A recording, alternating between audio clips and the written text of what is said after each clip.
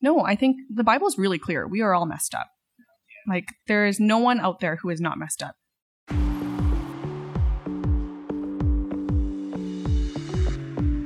Welcome to Undiscussed, the show where we talk about things Christians should talk about, but often don't. This week, we discuss mental health with Lydia Lowe Young. Just a note for this episode, when we were recording it, we experienced some technical difficulties, so it might sound a little different than our other episodes. Hello, and welcome to Undiscussed, a podcast where we talk about the things Christians should talk about, or the things that we think Christians should talk about. My name is Patrick. And I'm Eric. And we're going to be hosting this conversation today we've got Lydia. Hello. And this episode is going to be talking about mental health, something that the church and Christians don't often talk about, but they really should. And it's something that's been a part of my life, so I'm excited to talk to Lydia about this as well. I don't know that she knew that even. I think I did. Oh. Yeah, in passing. We've had a few conversations. Oh, there you go. So talked about it a little bit, but we could still talk about it a little bit more, I guess. Yeah. So before we get started in getting to the meat of the episode, maybe can you just tell us a little bit about yourself so that our listeners can get to know you a little bit? Yeah. I used to do graphic design for a Christian nonprofit student organization. And in the past few years, I've just been at home on mat leave with two kids. What are their names? Elliot and Elias. And we have a dog too. Her name's Moose. She's like a half kid. Half kid. And what are the ages? Elliot is 2. Elias is, how old is he? He is almost 11 months. And the dog, I don't know, she's like 56 or something in dog years. Yeah. So she predates the kids. She does, yes. By decades, even. By decades. She was our first child. Yeah. Yeah. And like the starter kid to know whether, parenting was going to fit you. Yeah, like I feel like if you can pick up your dog's, crap, you can probably pick up your kids' crap. Yeah. I mean, I hope so. I don't know. It's hard sometimes. I mean, the first tweetable quote from this episode. You can pick up your dog's poop. You can pick up your kid's poop. That is true. You sound like you have your hands full these days. Yeah. Well, full of poop, I guess. Literally sometimes, yeah. What would you say is like the biggest difference in your life now with like 2 kids and a puppy versus, before that? The biggest difference. Yeah. Like what's an exciting day for you these days? I don't know. An exciting day is when everyone poops. When the dog poops, when both children, no one's constipated, no one's pooping too much. I don't know. Preferably not at the same time. If everyone's pooping at the same time. It's true. That has happened also before. I'm sure it has. Life is hard sometimes. It's okay. Yeah, I remember when we had our first child, my wife and I feel like I officially became a parent when I, while changing a diaper, purposely stuck my hand in a stream of urine to prevent it from, getting all over the place, and it didn't gross me out. I'm like, oh, I just stuck my hand in pee on purpose. That's love. Yeah, it is. One time I thought about calling 911 because of my child's poop. And so, I was like, I am a parent. So what would you say the biggest difference between raising a puppy is and raising humans? Because I now have a puppy that I pick up its poop and I just spend all day telling it not to eat things it shouldn't. And I feel like I can kind of relate to parents now, but probably not totally. So, I think you can. What's the gap there? I don't know. Right now, the puppy seems a lot smarter than the humans. Yeah. Although the human is catching up, the older human. Yeah. Yeah, she's less of a lump, and so she's catching up slowly but surely. What's the most ingenious thing that she's done that you couldn't believe she was that smart? Oh, I don't even know. We were at IKEA when she was a year old, and I shared an ice cream cone with her, and then she asked for more, and I told her I didn't have any more. I showed her the hand sign for no more. And then she looked at the cash and pointed to the cash and she said, buy more. And so wow, that was fun. That's awesome. That's a great way to use her newly developed brain to get as much ice cream as possible. Oh gosh, we don't get ice cream at IKEA anymore. Yeah. Smart. You kind of talk about kind of the crazy parts about being a parent. What's maybe a highlight for you?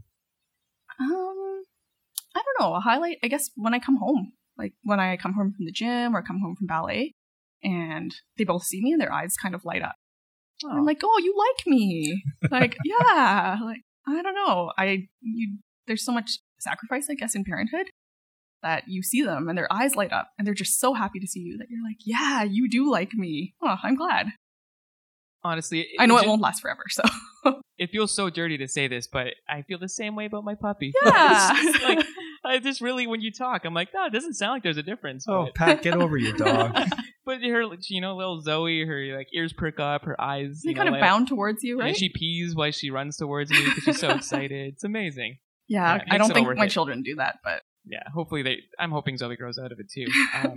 But yeah, this week we're going to be talking to you about mental health because you've had your own journey with that, and you have a lot of experiences that I think would be really beneficial for other people to learn about. Certainly myself, and I think Eric as well. So it would be pretty cool to talk through that journey of yours. So where would you say that story begins for you? Like, when's the first time you interacted with that aspect of your life? I think depression has been a part of my life for as long as I can remember. She's kind of been like, I like to call her her. She's kind of like that aunt that you don't really like, that kind of comes around every so often and then overstays her welcome. And then hopefully she leaves. Sometimes she stays for a really long time. And so I think growing up, it wasn't even something that I ever thought to label. It was just like my normal, like this aunt that came around and you were like, everyone is like this. Yeah, kind of. Everyone's like got an aunt everyone like this. doesn't seem like this, but they must. So how did that kind of manifest itself when you were like younger in your like grade school years? Yeah, I mean, I think my earliest memory was when I was in grade 2 or grade 3, and just feeling really sad all the time and not feeling like I connected with anyone. And I remember just sitting on top of the monkey bars writing sad emo poems, like a little like 7-year-old Lydia, just writing sad poems, and it was kind of like my normal. But that's the earliest memory that I have of ever just feeling like there was this shroud, kind of like this cloud that was over me, and everywhere I walked, it would follow me, and it didn't seem to be raining on anyone else, but I just remember being this little girl and feeling like this cloud was always raining. Do you think there were like external factors that like contributed to that, or was this something that was like, an internal thing? I mean, I think definitely depression is so interesting because it's so multifaceted, right? I think there were definitely familial pressures that played into that. I think genetics is definitely a huge thing, just having multiple people in my family with kind of undiagnosed mental health issues. Probably just other factors as well, just personality and things like that. So yeah, it's kind of just always been there, and who knows why. You kind of mentioned that it felt normal to you. At what point in your life do you feel like you became aware of it as, oh, this is something I need to deal with, or this is something outside of me? I think in university, I thought to myself, hey, I don't think this is really normal, the way I feel. None of my friends seemed to feel this way. And it was more pronounced, I guess, because I'd moved to a new city, a new province, to go to school. And so I think it was one of the first times that I thought to myself, this isn't normal. I wish I didn't feel this way. But she was the aunt that was always there. And so I think I was scared to acknowledge that maybe it wasn't normal. What did it feel like? I know that depression manifests itself differently for different people. How did it show up for you? Yeah, I always like to think of it kind of like if my life was a painting, that it's never actually a vibrant painting. It's usually pretty boring. It's pretty subtle, like subdued tones. But whenever depression would come around, she would usually come around every 2 years. It's like all of a sudden the painting would become black and white.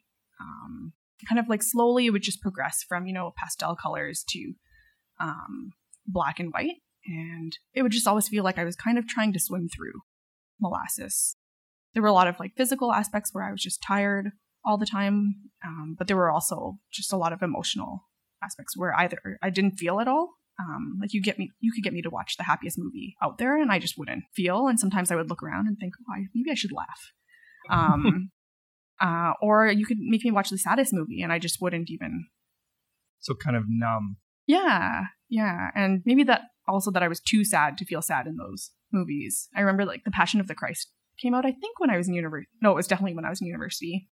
And I was with two guy friends and on either side of me, and they are just sobbing. And I remember just sitting there thinking, oh, this is sad, but like, I don't know. I'm looking at these guys and I'm like, oh, I don't feel that. I don't know if that makes sense. Yeah, totally. Looking back at that time, would you say that there were certain like behaviors that were kind of like maybe could have been warning signs to other people that you were dealing with this so deeply? Until 2007, it was pretty minor. I mean, I think were there warning signs? Probably just even not wanting to really connect with people or not feeling understood. But it was always kind of stable. Like I knew that she would come to visit and, every 2 years, and that she would kind of go away and I'd be tired for a while. I would be, cranky is not the right word, but I would be kind of affectless. And then she would leave and things would go back to normal. And then 2007 happened, and that color picture faded into gray tones again, to black and white. And I thought, oh, she'll go away, but then she didn't. 2007 became 2008. 2008 became 2009, and I had terrible insomnia. Like I couldn't sleep at night at all. But then I didn't want to wake up in the mornings either, and I was tired all day. So awake at night. I became super fearful of going out. Just didn't want to go into public. Just had a lot of anxiety about just even going to the grocery store. But at the same time, I was really scared to be alone. So it's like no escape from that. Yeah, there was just like nothing there was no relief. Yeah. It was just, there was nothing good enough. How did your faith play into how you were feeling, like in general, but also during this time? Like, did it complicate things? Did it help things? I think in some ways it really complicated things, because I was like, God, you've given me these senses and I can't really sense anything, and I can't sense you. And I know intellectually that you are real, but you don't feel real. You don't seem to answer my prayers. And before it used to be, before 2007, when it was just every 2 years, I used to think, oh, I'll pray. And I would pray and she would leave and she would go away. And I would think, kind of pat myself on the back and think I prayed enough, and, she left. But then when it became 2009, 2010, she wasn't going away, and I was praying a lot. Like when you can't sleep at night, what do? You end up praying, or you just end up talking to yourself. I don't know. But just the things that I didn't seem to work. It was just really like the easiest things just became so debilitating. I think that's like a really key sign, like when you notice that your friends have started to, like, you start cutting off your friends, or you look at people and you're like, you just don't understand how I'm feeling. Like it's maybe a sign that, I don't know. It's not necessarily depression, but a sign that something maybe needs to change. That you're close, yeah. You've been talking about depression, or your Aunt D. In the past tense, what would you say or marked the turning point for you? I can mark some of the turning points for me in my mental health journey, but for you, what was the turning point that started your road to better health? Yeah, I think that black and white picture became a picture that was painted over with tar. It's like someone just came and took a huge paint roller and rolled tar all over the picture. And it was just so debilitating that I didn't want to go out at all. Like I couldn't function. And my boyfriend, now husband, but my boyfriend at the time, told me, this isn't normal. You need to do something about this, and I'm going to take you. So it was outside help. Yeah. How did you take that when he said it? Were you resistant to it? Did you kind of push back? I was pretty upset, because I was like, you just think I'm not doing the right things, but I know I'm doing all the right things. And, I was seeing a Christian counselor. I was praying. I don't know what else I was doing. I really wasn't doing anything else, really. But I kind of felt offended that he thought I wasn't doing enough, or I felt like he thought that I wasn't doing enough. Because good Christians aren't depressed. Yeah. And that wasn't the case at all. It's not like he ever said that to me. Would you say he went about it or used the right language when he addressed it with you? You know, are you glad he did it the way he did? Or? I think he had to. I don't think anything else would have. Like, I don't think I would have listened. Other people told me that I had to deal with it, and I think I would always give them an answer like, oh, I am. I'm seeing the counselor. It's helping. And so I think he just had to shock me out of it by saying, hey, we need to take you to the hospital. I know, like, knowing you for, 7 or 8 years, you are such a highly competent person. You're really intelligent, you're articulate, and you were like, I know that you were in like the pre-law, like on your way to being very high-powered lawyer person. And so I can imagine that you're like, oh, I can, pull up my bootstraps and figure this out, because you always probably could do that in areas of your life. Yeah, I was like, I can just muscle my way out of this. And I couldn't, but that's what I told myself. I told myself, oh, I don't need medication. I don't need help. I don't need to go to the hospital, because all of this will just go away if I just work harder. Did you have already like a preconceived understanding of like even what counseling was supposed to look like, or what you should be doing in terms of like getting the right help? Yeah, I definitely had preconceived notions. I don't think anyone ever told me. It wasn't like Christians came up to me and said, hey, you shouldn't go on medication, because actually most of the Christians I knew were very pro things like medication or seeing a psychiatrist.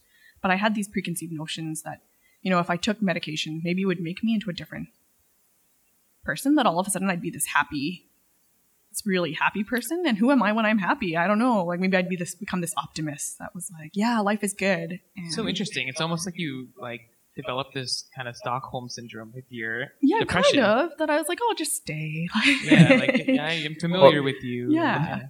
Well, this is safe because I know this. Yeah. It sucks, but at least I know what to expect. Yeah. Yeah. After the break, we'll find out what it looked like for Lydia to get help. Today's episode is brought to you by the Equipped Small Group Series. Equipped is a series of 8 4-lesson workbooks to help you dive deeper into topics like evangelism, discipleship, the Holy Spirit, prayer, and more. Pat, both in my own life and in the lives of friends who are in small groups with me, I've got some horror stories, and I've got some, stories of transformation. And, the horror stories sound more like funny anecdotes now. But I love small groups, and I'm excited to have materials like the Equip series to help people to grow. Yeah, I've participated in a lot of small group studies over the years, and I've led a bunch of them too. And what I really enjoy that's unique about the Equip series is how it seems to stay away from Sunday schooling you too much. What the heck is Sunday schooling? Okay, so when you're asked a question, kind of like in Sunday school, and they're looking for one specific answer, even though there are probably a couple of really good answers that you could give, you know what I mean? Jesus. Oh, sorry. I thought the right answer was Jesus to every question. I mean, it kind of is, but it's more nuanced than that sometimes, and I think that's the strength of Equipped. I get it. For more information, go to p2c.sh/equipped. So when you went into the hospital, were there any events that happened there, any realizations you came to when you were actually, in the hospital getting the help you needed? One was just having a label for my depression. Was it hard to own that label? A bit, because like you said, I'd always been really competent in life, and it just seemed like it was this weakness, I guess. And again, I don't think anyone ever told me that. People actually probably told me the opposite. Like, when someone has cancer, you don't say, "Oh, you're weak." Like, but it was just in my mind, like, oh, if I actually suffer from this, and I need outside help, then I am weak. And I wish that someone had just told me, hey, it's okay to be weak. That, like, we're not actually asked to be strong. Always. Yeah. I know for me, in my mental health journey, like, I really struggle with anxiety, maybe depression too. I don't know. Still on the journey. Yeah. But that was a real turning point for me when I was able to own the word anxiety, because I don't have anxiety attacks. Like, I'm a social person. I'm not intimidated by people or events or things, but it was just like this constant like state of anxiousness that like it's almost like someone just like turned my adrenal glands on full blast, and I was just like in fight or flight syndrome like since I was like 10. And so it just, that's normal. Yeah. And I remember when my counselor said the word anxiety, like, you have anxiety or you're anxious. I was like, no, I'm not. and it took like going home and my wife being like, she's right. Yeah.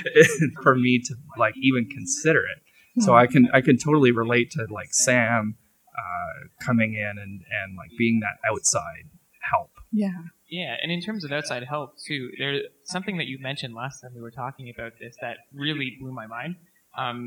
What you said to me is that it's not just Christians that God gives wisdom to, and that like it seems like a very obvious thing, but like when you said that, I was like, wow, that's like a pretty deep thought that I don't think I spend enough time on. Can you unpack that a little bit? Yeah, I mean, I think sometimes I don't know where it comes from, and maybe it's just me and my idiosyncrasies, but like I think sometimes I think to myself, oh, the good Christian goes to see the Christian counselor. The good Christian goes to the Christian doctor. The good Christian watches Christian movies, even though we know that all Christian movies are just terrible. Let's be honest. Come on, like, I don't know. They're bad. But I think we think to ourselves sometimes like, oh, Christians should patronize other Christian.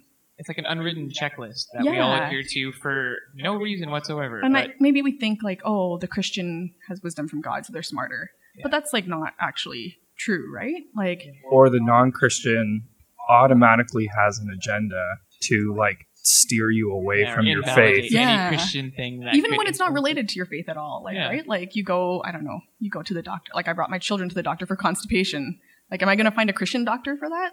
No, like I'm just going to find a doctor. And so I think we think sometimes that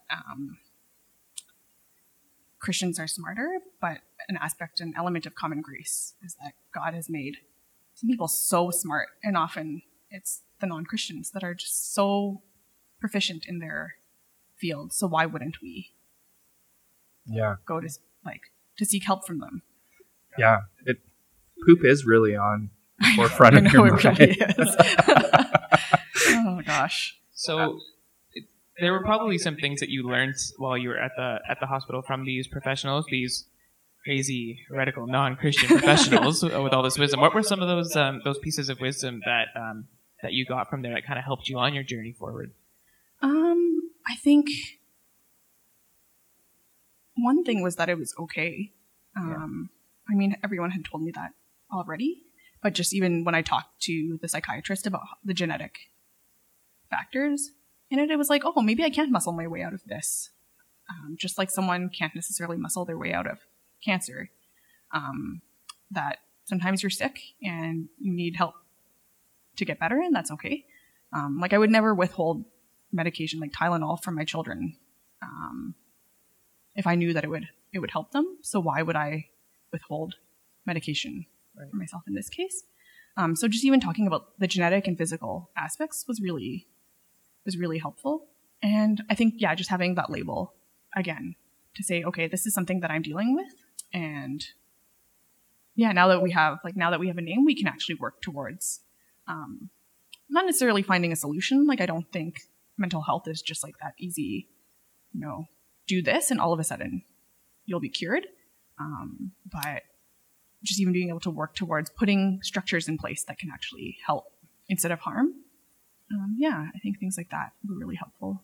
I think for me with my anxiety, one of the helpful things also was like having language to talk to my wife and to say, this is why this situation isn't good, or I need help in this way. It helped me to be able to even understand what was happening to me and give language to it. Whereas like it was more, I was experiencing it all along, but I couldn't explain it. Yeah.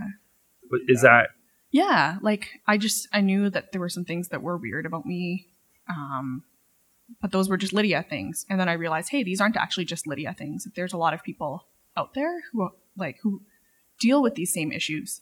And why wouldn't I learn from these other people? Like, why wouldn't I look at their lives and say, hey, these are structures that they've put in place, or these are things that they've done in their lives.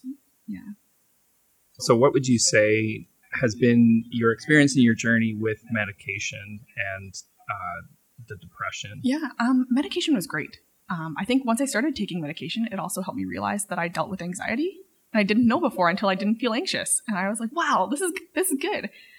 But I think even more than that is that medication helped me feel more me than I'd ever felt before. I think I was so worried about it just changing my personality and making me into someone that I wasn't at all. Like, that all of a sudden I would, I don't know, I'd kind of like be like, I don't know, what's your face in The Sound of Music? Where you're just singing all the time and life Julie Andrews. Yes, that's it. Life is just happy and just, yeah, you're walking through like a field of flowers just singing. But actually medication just made me feel more me. Like it removed that tar so I could actually work on the issues that I needed to work on. Like, it enabled me to wake up in the mornings and fall asleep at night so that I could just face another day. And it didn't solve all the issues I had. Like, it's not like I woke up one morning and felt like, wow, everything is miraculous and everything is solved. But it made room so that I could work on things. Oh, precious sleep. If Sleep you ever is wonder, good. if you ever wonder if sleep is important, ask a new parent. Yeah. You can ask me. I'm somewhat of a new parent, and I can tell you it's very important. Totally relate to you, parents. So you're, the Bible says the Lord gives to his beloved sleep. So Yeah. So how long were you on these medications? I was on medication for 5 years. And I felt like it just, after the 5 years, with the structures that I had in place, just actually really talked to my doctor and really didn't need it anymore. And I wouldn't recommend this for everyone. And it's definitely something that you need to go through with your primary care physician. But for myself, I think the 5 years helped me put really good structures in place to become healthy, not only mentally, but physically, and spiritually as well. And so after those 5 years, I weaned off the medication slowly. Also, that's a thing. Like, some people just quit cold turkey, but just doing things the right way with like smart doctors, I think is. And during this time, did you continue to pursue any sort of counseling? Did you do like the Christian versus non-Christian thing? Like, where did you land on that? I mean, I want to be careful to say like that. It's really easy to go to the opposite end of the spectrum and say, wow, Christians are all dumb. I should go just get help from like a non-Christian. Easy to swing that, you know what I mean? Like, so I was at this time, like, I also saw a Christian counselor pretty regularly. Even now, I'm very pro counseling. I think like if you look at your life and you're like, I don't have any issues, I don't suffer from any mental health things, go see a counselor anyways, because it's good. You probably need it more then. That's crazy. Like, we're all kind of crazy inside. Yeah. But yeah, it's so good. Dawn and I have built, my wife, so I'll start that again. My wife and I have just said, like, once a month, we're going to have someone who is professional at asking good questions and guiding us to, like, build into our lives. So be that a counselor, be that a doctor or a trusted friend or a pastor, like, we are intentionally going to, like, have someone building into us and asking us tough questions, because, like, left on your own devices, you'll just stay the same. Yeah. No, I think the Bible's really clear. We are all messed up. Yeah. Like, there is no one out there who is not messed up. And some of us deal with mental health issues more at the forefront of our lives, but I think counseling is just good either way. So yes, during the 5 years, I went for counseling and eventually spaced that out a bit more as I needed. And now it's just kind of on an as needed basis. But yeah, counseling even till now, and this is like since 2007. It's like more than a decade later. Yeah. Still doing it. Mm-hmm. Yeah, there was a point in my life where I realized that, like, I really need a counselor. And I don't even think I'm not aware of any ways in which I struggle in particular with mental health. But, during my yearly watching of Lord of the Rings, I'm just seeing these little hobbits make their way through Middle-earth, and they have a Gandalf there to give them wisdom and wise counsel. And I'm like, man, who doesn't need a Gandalf in their life? And they're like, people paid to be Gandalf for you. I want a Gandalf. I want a counselor, man. I have to admit, I've never seen Lord of the Rings. So Oh, Lydia. I know this about You do you, and know it that. grieves me. You know what? I'm at a point where I'm okay with you having Thank not you. seen it. Like it's an obstacle for me to say that, but I'm there, and like it's okay for people to not have seen it. Okay, I'm there too, Pat. Yeah. But it's like I've experienced this wonderful thing, and I want to share it with you. You know what? And that is like counseling. Yeah. I have experienced this wonderful thing, and I would like to share it with all of you. Well, and before you went off on your Gandalf thing, I was going to say that I am amazed at the power of a good question. So, like, the counselor I see, I'll name drop, Sharon, she's amazing. She has the ability to just listen to all of my ramblings, and then she just asks one question that drops it in there that, like, illuminates the path and helps me to see things so clearly. You know who she sounds like? Gandalf. Yeah. Mm. Amazing. I'm nodding my head like I understand. Yeah, it's Everyone can hear you nodding your head, Yes, probably. yeah. Up, Yeah. down. Yes. Gandalf is awesome. Just that's all you have to That's all know. I need to know, yeah. But yeah, and the same way, like my experience with medication, I'm not a painter or designer like you. So my picture was more like there was like a static on the TV, and like it was covering the image that you're trying to watch, and medication just kind of like turned down the static and allowed me to see what I was supposed to be seeing or hear what I was supposed to be hearing. I just feel like static is kind of like an old school term. I feel like nowadays you're talking low buffer, like it's really pixelated. Yeah, sure. Like unclear. But I'm just like, static is even potentially before my time. But like, I have that image in my head of just like, there's noise. There's just so much noise blocking out what I'm trying to see or what I'm trying to hear. And medication just kind of turned the volume down so that I could like, oh. And I've discovered I have emotions. Yeah. I can feel things. I'm not just like angry or not angry. Those were the two emotions I had for a while, and now I've got at least 5. You're like that Inside Out movie. Yeah. All anger. That movie. Sadness is my BFF, man. Oh, It's like, Joy, get out of here. I remember watching that movie with my kids in the theater, and I was weeping at one part when Bing Bong sacrifices himself. Oh, Bing Bong. You're Yeah, like, it's Jesus. And my kids just like looked over at me and were just like shaking their head. Like, you'll understand Bing Bong one day, children. Like, he gave himself up for you. It just like it gets me every time. Profound movie. In Yeah, many see, ways. medication has not like diminished my love for sadness and my hatred for joy. Like, she just needs to get out of here. She's so annoying. Like, anyways, but it's like a crappy car that goes through the car wash. Like, the crappy car is still there, but it removes all like the mud so that you can actually drive. Like, you can actually go somewhere. Wow, Lydia is like a master of analogy. Master metaphor. Yeah. I don't know about that. Yeah. The one thing I would love to talk to you about is like your church community. Mhm. Like, what part did your church community play at this part of your life or during this season of your life? So maybe we'll talk about the helpful parts first, and then maybe we'll get into some not helpful parts too. Maybe there weren't any. Yeah, church community. Oh man, church was great. Christians, I don't know, just people around me loved me so much. They would bring me small gifts, like they would bring me bubble tea and write a note on that bubble tea just to cheer me up. Or they would ask me if they wanted like me to walk, or if they wanted me to have someone to walk with to go to get groceries. And so there was like a lot of, I think the most helpful aspect of it was that they were actually community, that they were actually loving, that they cared. And I think back then mental health wasn't something that we talked about as much. I don't know. I feel like I'm aging myself. This is only like a decade ago, but It's okay. It was talked just- about static, so you're. yeah, it's true. It was before kind of like the huge rise of social media. So there Right. weren't things like Bell Let's Talk. And so I think a lot of people just didn't know how to help, but in ways that they did, they were so helpful.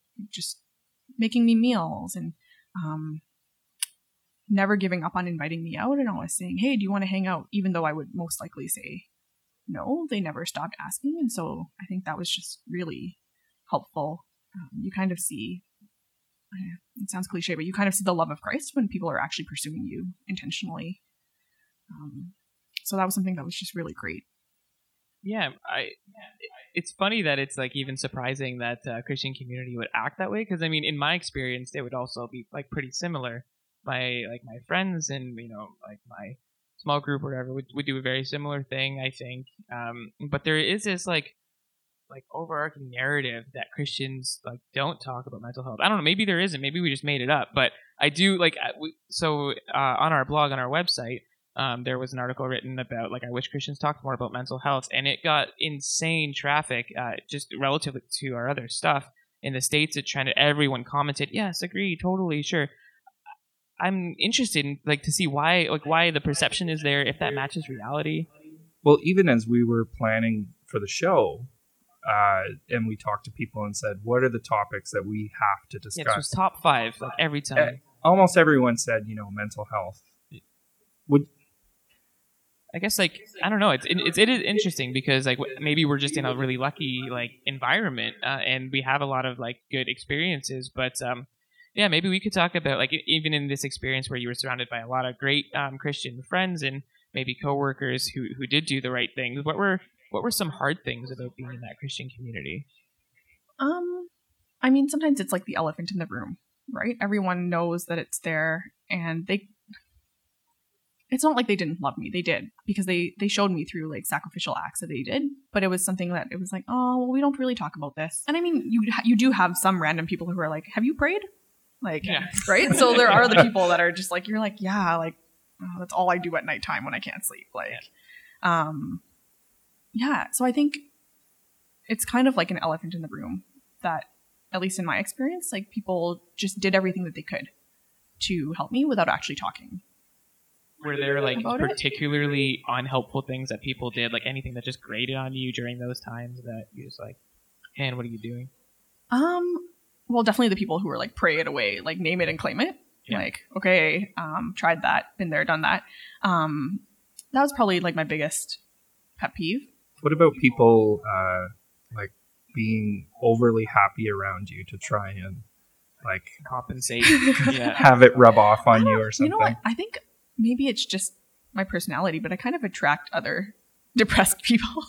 So I feel like most of my friends aren't like usually unnaturally happy. Just pity parties? Maybe sometimes. I don't know. And maybe that's just like a God thing that he allowed me to go through this so I could journey with other people as well. But there are the people who really, you can tell that they're trying to steer the conversation away so that it doesn't become awkward. It's not like they're unnaturally happy or, but you can tell that they're like, oh, this is an awkward thing. Or you can kind of sometimes tell when someone is like, oh, I think Lydia needs help, but I don't want to say it and I don't know.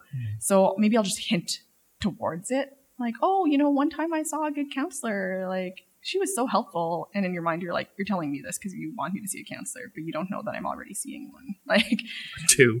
Like I'm seeing 1 million. So I think like, yeah, like just when people try to avoid it or when people gospelize you and they're like, oh, like just Jesus is so good, right? Like if you believe in Jesus enough, he will help you through this. And it's like, yes, well, maybe he will, maybe he won't. Yeah, so things like that, like just being gospelized by friends constantly is kind of annoying too sometimes. I don't know, it's a fine line because I think there's people who do it really well, right? And there's people who come alongside you and point truth to you, and I think truth always sets us free. Like having a label for depression, it sets you free, but... This is just a curiosity question. We probably need to hum along here. Was there like friends that was like, okay, enough already? Like, so not the elephant in the room, but the opposite. Like, I'm tired of your elephant. Like, yeah. Can you? So yeah, like, kind of, yeah. Like friends who are like, oh, this aunt has stayed a long time. You just need to kick her out. Like, I'm tired of you talking about this. Like, well, it's like, yeah, I brought you a meal, I helped you, but like, it's getting on in the year. Let's. There are other people in the world that need help. Yeah, I mean, it's hard because when you're depressed, sometimes everything is so distorted that like I became really paranoid of people. And now that I'm kind of out of that fog, I look back and I think, well, maybe I didn't need to be as paranoid of people as I was. So it's hard to tell, right? Like, I think sometimes I definitely found that people were impatient with me, but looking back, it's hard to know, were they actually impatient with me, or was I like impatient with myself and kind of projecting it on them? And I don't think I ever had anyone who approached me and said, hey, snap out of it. There were definitely people who over time just left. They didn't stick around. They asked like 1 or 2 times, do you want to hang out? And then after you say no those 2 times, they kind of phase themselves out.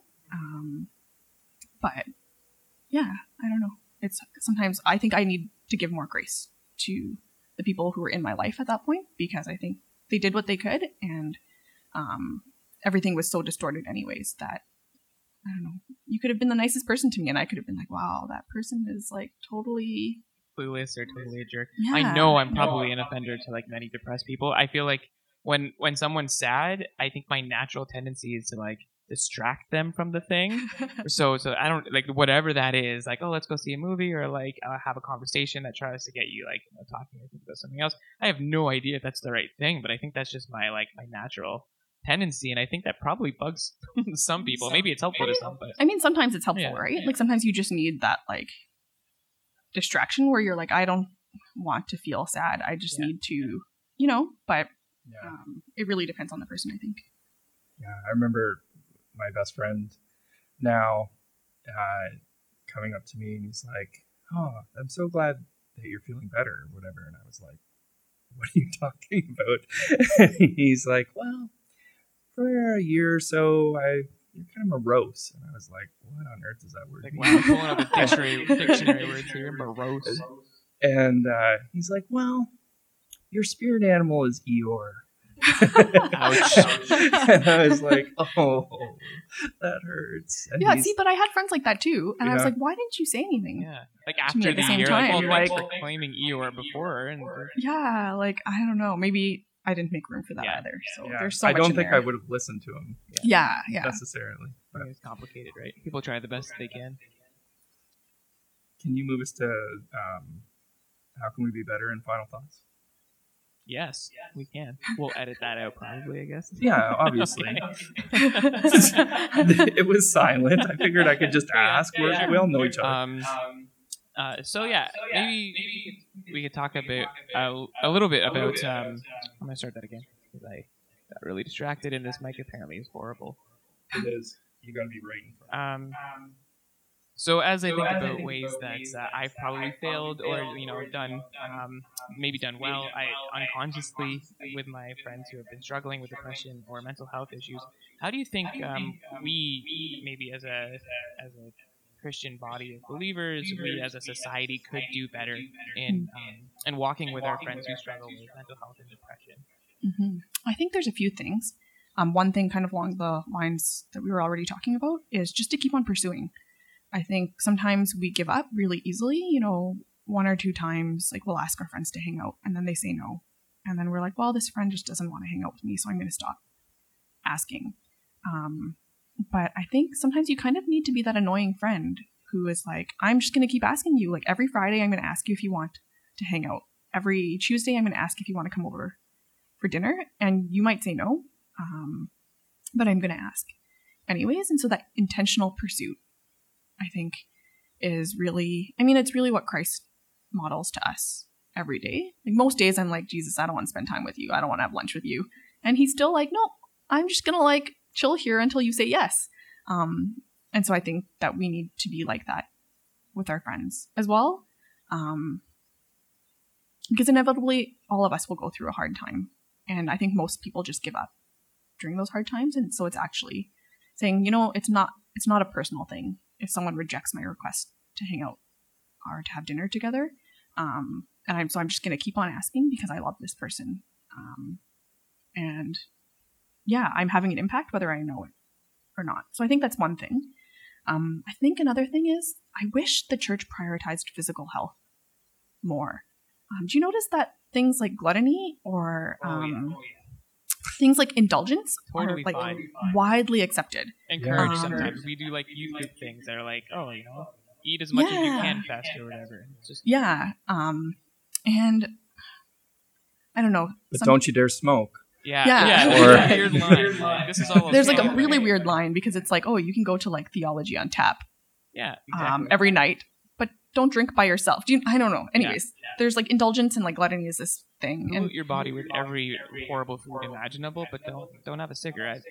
Yeah, or like fill your body with all this like crap, but then like you shouldn't feel bad. Like your body shouldn't feel bad. Like you shouldn't have any mental health issues after like not taking care of yourself for like anyways. And so I think I wish that the church prioritized physical health more. Is that because depression is very physical?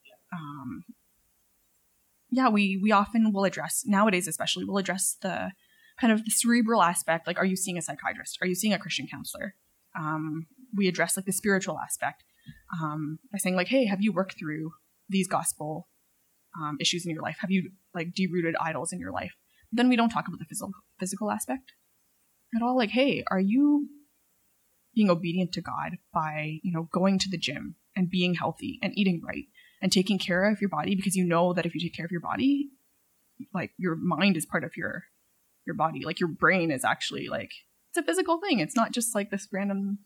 Love the Lord your God with all your strength. Yeah. And your mind. Like Paul says, he beats his body into submission. And so I think that there's an aspect where the church needs to start beating people. Yes, flogging them. Like I think prioritizing that aspect of health, I think it would go a long way in helping our mental health as well. And then I think the last thing that I think the church could do better is emphasizing that what all of us feel, whether we struggle with mental health or not, is that what we see isn't actually reality. And so I think someone who's depressed kind of knows that intuitively, right? You know that what you are feeling when you're really down and everything's just like molasses. You know intuitively, like, this can't be reality for everyone. That was me, right? Like I was like, oh, this doesn't feel right. But I wish that the church emphasized more that all of us, we are all broken. And so we don't see reality like it is. Are you saying that like my perception of your intentions or my perception of like people's motivations or things like that are probably skewed, or like the lenses through which I view the world have a tint to them? Yeah. And some maybe have like a greater tint, but all of us have like this tint. I think the story I think of in the Bible that most closely relates to this is in 2 Kings chapter 6. And the king of Syria is warring against Israel. And Elisha keeps actually warning the king of Israel. And so they keep evading the Syrian plans. And the Syrian king is like, what the heck? Like how are you all evading me? And it comes back to him that Elisha is the one that is, he's warning the king of Israel. And so the Syrian king sends out his army to seize Elisha. And Elisha's servant wakes up one morning and sees the Syrian army in the distance, and they're all around. They're surrounding them. And the servant is terrified. Like, he's like, oh my gosh, I don't know what we're going to do. And Elisha replies that there are more with the two of them than the Syrian army. And I'm pretty sure the servant is like, what? You are crazy. But Elisha actually prays that the servant's eyes would be opened. And then the servant's eyes are open, and he sees that the mountain is full of horses and chariots of fire. They're surrounding them, and they're so much greater than the Syrian army. And I think that's true in our own lives as well. Like, there are things that we don't see and that we can't perceive that God is doing. And sometimes we won't even know. Like, maybe he won't open our eyes until the very end. I think I'm so grateful to be out of that like fog of depression. I don't know, maybe she'll come back and visit sometime. But I know that there's other people who will struggle with this for their lifetime, and who will say, I can't see what reality actually is. And I think the church needs to say, hey, none of us see what reality is. We cling to something that is, to someone who is invisible, trusting that he is actually good, and that even when we can't feel him, even when we can't see him, we know that we aren't defeated. And I think that's a big thing for the church to emphasize, like whether we struggle with mental health or not, like all of us like don't actually see reality as what it is.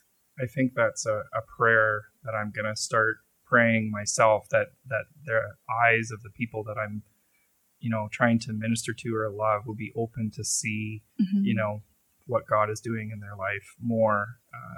I got chills as you were relaying the story of Elisha and the army, because like I wish I could be there to see that, and lo and behold, I probably can in this in my life and in the reality right now.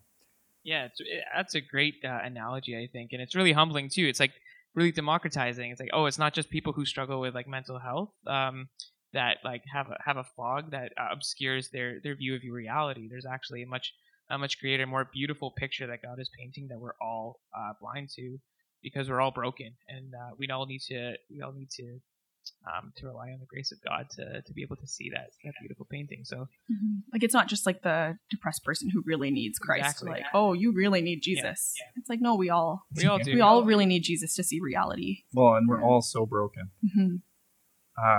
It is our common practice to give our guest the final word. And so I wonder if there's a final thought that you have on the topic of mental health and Christians. I think that you aren't alone. Like even the God of this universe, he was so depressed that he sweat blood. Like, I don't know. Like, isn't that just, sorry, I'm gonna cry. Isn't that such a beautiful picture that you are not alone? That even if no one understands what you're going through, even if you don't understand what you're going through, even if you don't want to wake up in the morning, there's someone who's curled up beside you in bed who says, I love you, and I know what you're going through because I too went through it. And I think that's a really beautiful picture of the gospel. Like, he doesn't make everything okay right now, but there will be a day when he makes everything perfect. And I think that gives us so much hope to wait to be healed. I have a friend who is visually impaired, and he once told me he's been visually impaired since he was a child, and he said the first person that he ever sees clearly will be Christ. And I love that picture, because in the fog of depression, the first person that I'll ever see clearly, the first person I'll ever feel fully is Jesus. And so, yeah, I think that's really encouraging for us. Wow, that's a beautiful picture of hope. I don't want to say any more words to dilute that, because that was absolutely amazing. Thank you so much for opening up and for sharing all of that. I think it's going to be an amazing thing for people to experience the fact that they're not alone, and to have that beautiful message of hope as well. We'll be with all of our listeners next time on our next episode of Undiscussed.